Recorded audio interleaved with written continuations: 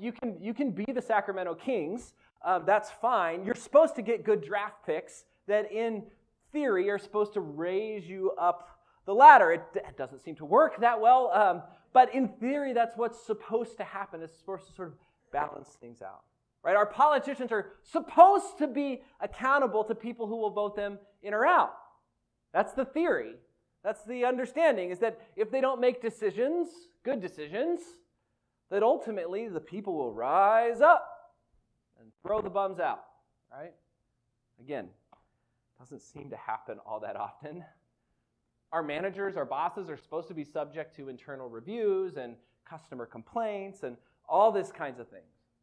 Even your marriages, you're supposed to have family powwows and talks around the dinner table that make sure that everybody's voice is heard and nobody's just getting steamrolled. I mean, this is what's supposed to take place. Of course, there's some sort of hierarchy, right? Somebody's got to take care of the checkbook, and somebody's got to pay the taxes, and somebody's got to decide about what we're going to do next year, what's our 5-year plan, all that kind of stuff. But there's supposed to be kind of checks and balances where nobody gets absolutely crushed. It's supposed to work like rock, paper, scissors.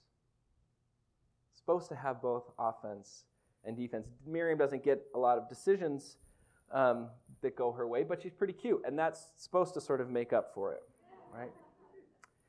And so maybe, I don't know where you are, maybe your paper, right? Maybe your paper just kind of getting shredded, and any victory really is a pretty hollow victory. It's like, well, I covered the rock, I guess. Rock wore me as a hat, big deal. But really, at the end of the day, you just end up feeling like you've been cut to ribbons. Or maybe you're the scissors. Maybe you're somewhere in between, and you're both destroying somebody, but you're also getting pretty wrecked pretty bad on the other side too, right? Maybe you're the rock who basically does a lot of smashing and doesn't do a whole lot of getting smashed. Maybe you're so high up the ladder that nothing can really hurt you, and you just kind of throw your weight around. Well, part of the challenge with this text, with the situation that Zechariah is in, that he's prophesying into the middle of, is this problem of there's supposed to be some sort of balance, but the people of God who have been wicked, they have then been smashed on some level, right? They've been punished. And now, in theory, they're coming back from the punishment, but coming back doesn't actually seem all that good. Here they are coming back from Babylon, and yet the life that they're coming back into still seems really hard and really kind of miserable. Because right when they had the backing of the king, the previous king, Cyrus, and then, of course, regimes change, and you can't just do what the other guy did. That would be weak, right? So here's Darius, the new king, who pulls back his permission, pulls back even his material support for the people to build the temple. And they're just not sure what they're going to do. It doesn't seem fair. The world, again, is just sort of slanted against them. And here they've been fasting, they've been confessing, they've been doing, they feel like, all of the stuff that God asked them to do, and yet, again, they're just sort of stuck. They're not getting anywhere. Doesn't matter how hard they try, that savings account doesn't seem to be growing. It doesn't matter how much effort they put in, the world seems to be working. And so Zechariah gets this second vision. And mind you, all 8 of these visions, they all happen on the same night, actually, from what we can tell in the text. A heck of a night for Zechariah. But he gets this second vision, which is these 4 horns that come up against the people of Israel. And it says, these are the horns that scattered them. Horns in Scripture, if you don't know, if you read it in the Psalms all the time, it shows up in the book of Revelation, it shows up all through the Old Testament. Horns are kind of this agricultural image of strength, right? So horns are usually the strongest animals, your bulls, your rhinoceroses, your unicorns, all that kind of thing. And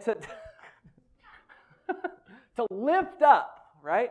I didn't think it was that funny, but I'm glad, Rosa, I'm glad it worked for you. Okay, so to lift up the horn, right, is to show your strength. It's like the bull who kind of has these horns, and he's coming up against you. You don't want that horn coming up towards you, right? So when they lift up their horns, they're exercising their strength in the world. They're flexing their muscles. And God tells Zechariah about these 4 horns, whether that is the horn of Babylon, the empire of Babylon, or the empire of Assyria, or of Egypt. We don't know exactly why there's 4. There's probably 4 because there's 4 corners of the earth in the way they thought about it, which just means there's strength everywhere. And everywhere you go, you're going to find some sort of strength that is lifting up its power against you, right? You're on the pointy end of that horn. You're on the pointy end of that missile, right? That you're experiencing somebody else's exercise or demonstration of strength. But we know in Scripture that the horns were used by God, that God actually let Assyria come in and do what they did. God allowed Babylon to come in and do what they did. God used Egypt as a part of his plan. So we're in kind of this strange position. Are the horns on God's side, or are they not? Because if you're God's people, you can say, like, yeah, I deserve some punishment. But now you're in this place where you're thinking, well, I've done my time. Like, I've gone to time out, and I'm back, and the horns are still coming up against me. They're still bringing their strength against me. It's still not working for me, even though God has given me these words. Comfort, comfort, says Isaiah in chapter 40, right? Comfort, comfort my people. We're hearing these words of comfort, and yet we're not seeing it. So I'm working on this image here. Let's see. Can we go to the next slide?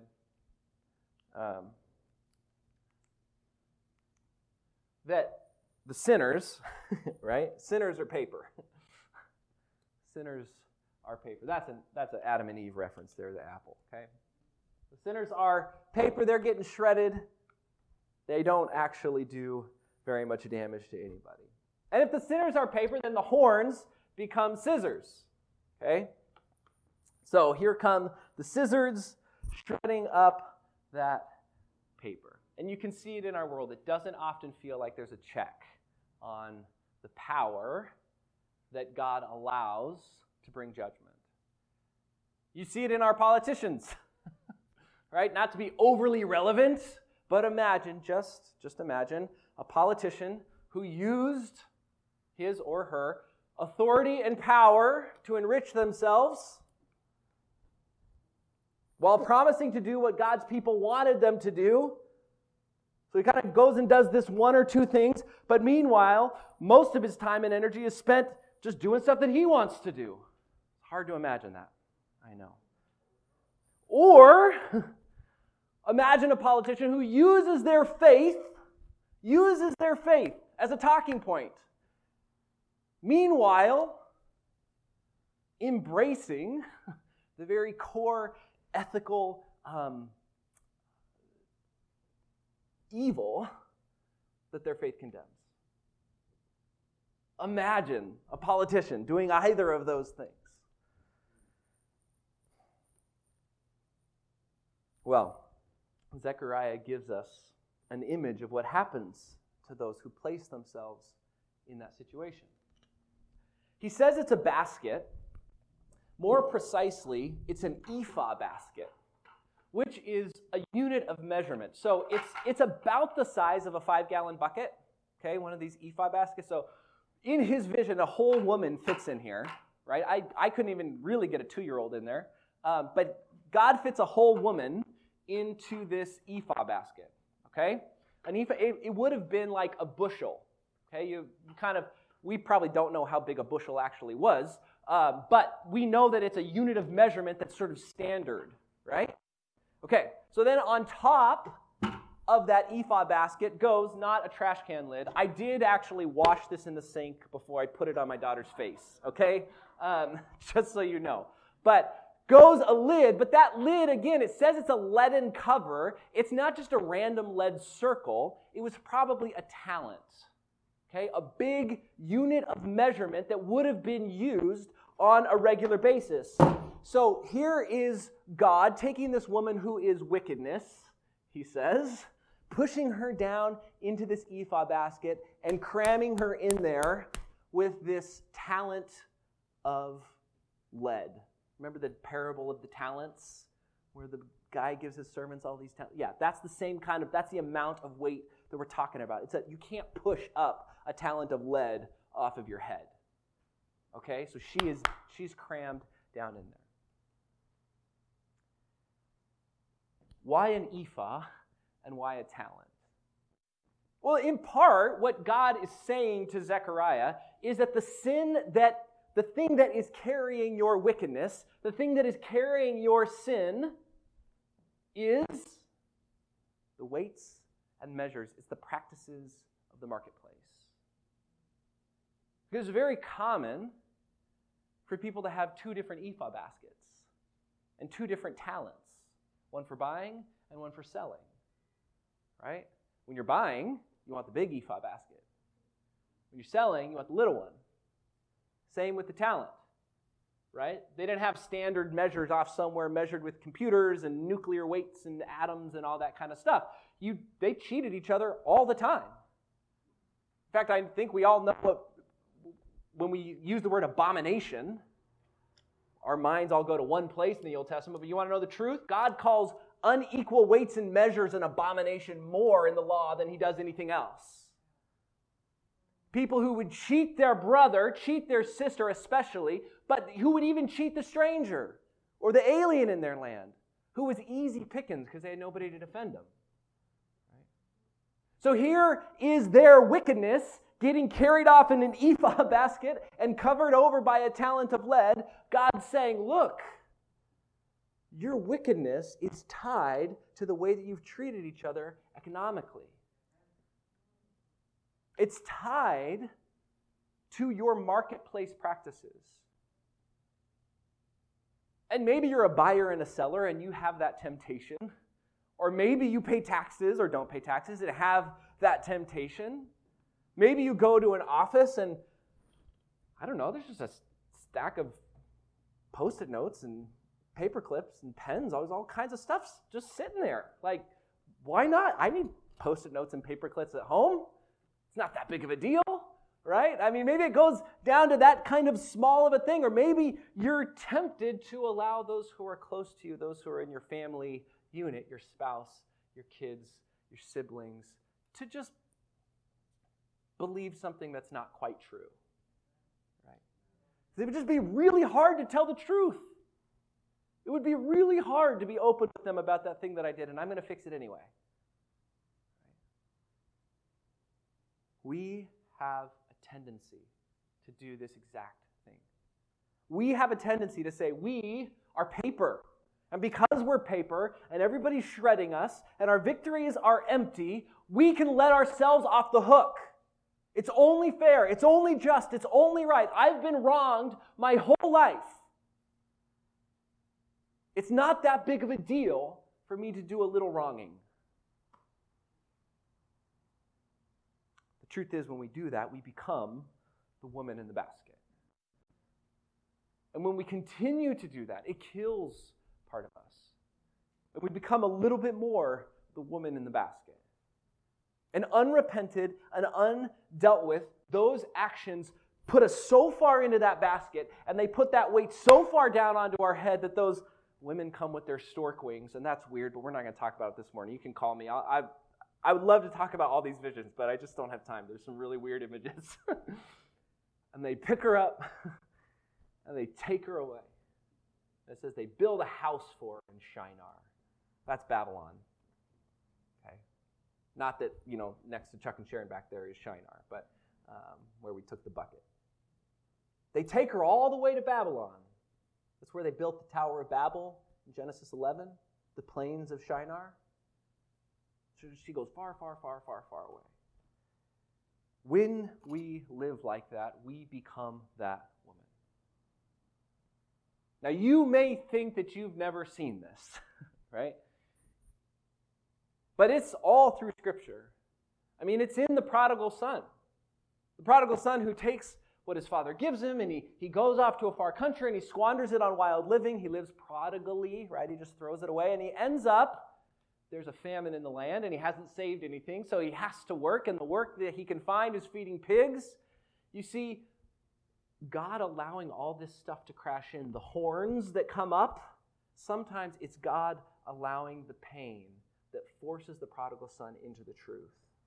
This is my illusions about who I am, my illusions about the world. Those dogs aren't going to hunt. They're not working anymore. They worked for a little bit, but I don't have the padding anymore, and they're no longer working. I don't know what the pain has been that has forced you into the truth. Well, some of you I do know. But most of you, I don't know all the pain that has forced you into the truth. It might be losing a job. It might be a divorce. It might be somebody saying, this is really the line, and you can't cross this line. Maybe for you, the pain that finally forced you into the truth was those intrusive thoughts that you could not get rid of and you couldn't shut up, and you thought, maybe if I could just do one more thing, that stuff will go away. But the truth is, you do the one more thing, and they're still there. It's still present. What's the pain that's forced you into the truth? What's your basket? What's your leaden lid? Well, the second vision, there's your sinner, your horns. Got one more slide here. In the second vision, God brings something against the horns. He brings a hammer, right? These four horns come up, and we know that the horns destroy. We know that the horns take life. God instead unleashes these craftsmen with their tools. And it's significant that there are four craftsmen. God meets their power exactly. God meets their authority exactly. He sends out these craftsmen against the horns, and the horns are terrified. The horns are terrified because they know they can't stand up against the hammers. They know they can't stand up against the tools of the craftsmen. They know that these artisans who are going to come against them see those horns not as something threatening, not as something that's going to take them down, but as raw material. As raw material to be crafted into something beautiful. The horn destroys. But the hammer can do one of two things. It can grind them into dust, or it can redeem and restore those horns. I feel kind of silly I didn't bring a Bible up here with me today. Let that be a lesson to you. But Revelation 21, all the way down in verse 26. John, this is the second to last chapter of the Bible. This is the conclusion, right? This is the big finale. This is all of Scripture like caught up in one thing and going, man, this is what we've been aiming for this whole time. And John, the Revelator, says that this is what he saw. And I saw no temple in the city, for its temple is the Lord God, the Almighty, and the Lamb. That's going to be great. There's no need to build a church because God is with his people. And the city had no need of sun or moon to shine on it, for the glory of God gives it light, and its lamp is the Lamb. By its light will the nations walk, and the kings of the earth will bring their glory into it. And its gates will never be shut by day, and there will be no night there. They will bring into it the glory and the honor of the nations. The kings of the earth, the horns of the earth, will bring their glory into the New Jerusalem.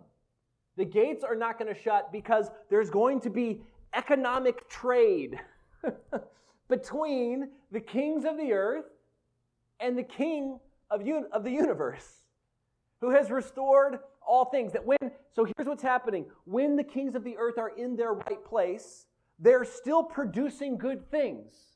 They're still producing culture. Hollywood still exists. Movies get made. Books get written. Okay? But all of that stuff, rather than it being about the glory of the author or the glory of the actors or the glory of the production company, all of that stuff goes to the glory of God. Every good thing that is made in this world flows uphill to the King, to the Lamb who is on the throne. All the kings of the earth bring their glory into it. The horn destroys, but the hammer redeems. The hammer restores. We have one of our 6 core values here at Cordova that we don't talk about enough. One of them is lifting up all things praiseworthy. That's what this is about. That value is saying we look at we don't just look in these walls. We look out into the world and we're saying, where are there good and beautiful and true things happening in the world?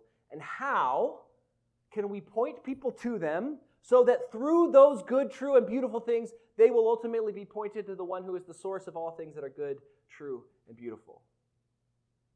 You see?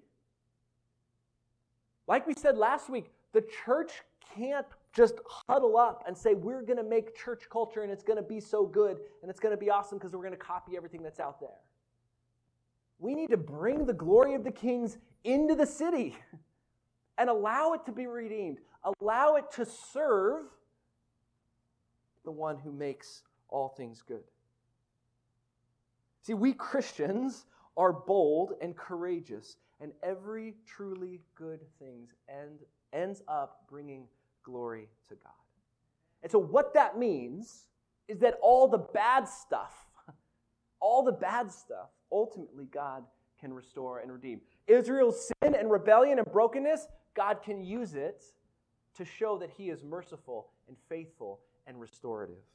The storm that we live in the middle of, the gospel reading that I totally forgot to read at the beginning of this, God can take that storm and show that he is a God of peace and calm. The cancer that ravages people's bodies, God can show that he is a God of healing, not only of sickness and illness, but in the midst of sickness and illness. How many of us don't ever do the things we're really supposed to do until we don't have any time left? God can use that to restore relationships, to cause people to go to one another, to need one another who have tried to be invulnerable their whole lives. He can take your suffering, your pain, your life in the pig pen, your wanting to fill your stomach with the slop. God can and desires to take all of that and to use it to his glory, to turn it into a story that enables you to be empathetic, caring, and loving, and passionate about seeing the image of God in other people. He takes our rock bottom and our addictions and he turns them into stories of his victory. You see, he takes those horns and he redeems them. And he makes them about his goodness. Anybody know? I mean, I know we know what Jesus did like the 3 years that during his ministry, right? Walked around, healed some people, taught some things, okay? Ended up on a cross. Talk about that in a second. But what was his job? Jesus was a craftsman. He was a carpenter, yeah, I know, but the word actually just means craftsman. He was just as likely a stonemason as he was a craft who actually carved and shaped stones into steps and stone houses as he was somebody who worked with wood. In fact, Jesus could probably do it all. If he was like the other craftsmen who are around Nazareth in the first century, that area was actually kind of booming economically. There was a lot of building going, a lot of Roman investment in that part of the world. And Jesus was probably out with his dad on the cart, pulling the tools and the hammers around, taking raw material and turning it into something beautiful and useful. And I just can't get that image out of my head that Jesus himself is the craftsman who wants to take your raw material, who wants to take your wood and stone and your horn, and he wants to shape it and redeem it and restore it into the thing that ultimately will bring him glory, no matter how much shame you think is in it. Right? No matter how much sin or disgraceful stuff you think is in it, that's the life that God wants. You are the material that God wants. But to be that material, we've got to let him work with us. Because the other option is that we get ground into dust. The other thing that hammer can do is to judge and grind us into nothing. We've got to submit. We've got to soften ourselves. No one knows that better than Jesus. You know, in our world, Rome is our model. We don't notice it out here on the West, but if you go back to the East Coast and you go to Washington and you walk into those buildings, there are not early Christian frescoes that are painted on the wall. The things that are painted on the wall of the Capitol building in Washington, D.C., even just the Capitol building downtown, they're imitations of Greek and Roman painting and art and statuary. Okay? Rome is our model for our legal system and our political system, for good or for bad. I'm not judging that, it just is. Okay? But Rome had a particular thing that they used, a thing that they used as their missile, as the pointy end of their spear, and that would strike terror in the heart of every Roman citizen and everyone who came even into contact with Rome on the edges of the empire. It was the cross. And they would take that cross and they would nail people to it and they would hang them up by the side of the road intentionally. They were put at the crossroads so that everybody who was going by would see and would know that this is what happens when you mess with Rome. This is what happens if you rebel against the empire. You get pinned to a cross and hung up in the air. And you don't get a merciful spear, stabbed into your side to make sure that you're dead. You get left to die of exposure. That's what the cross is about. It's a brutal, terrible instrument of death and terror and fear. I mean, it's a drone strike that you don't see coming. It's the electric chair. It's all of those things rolled up into one.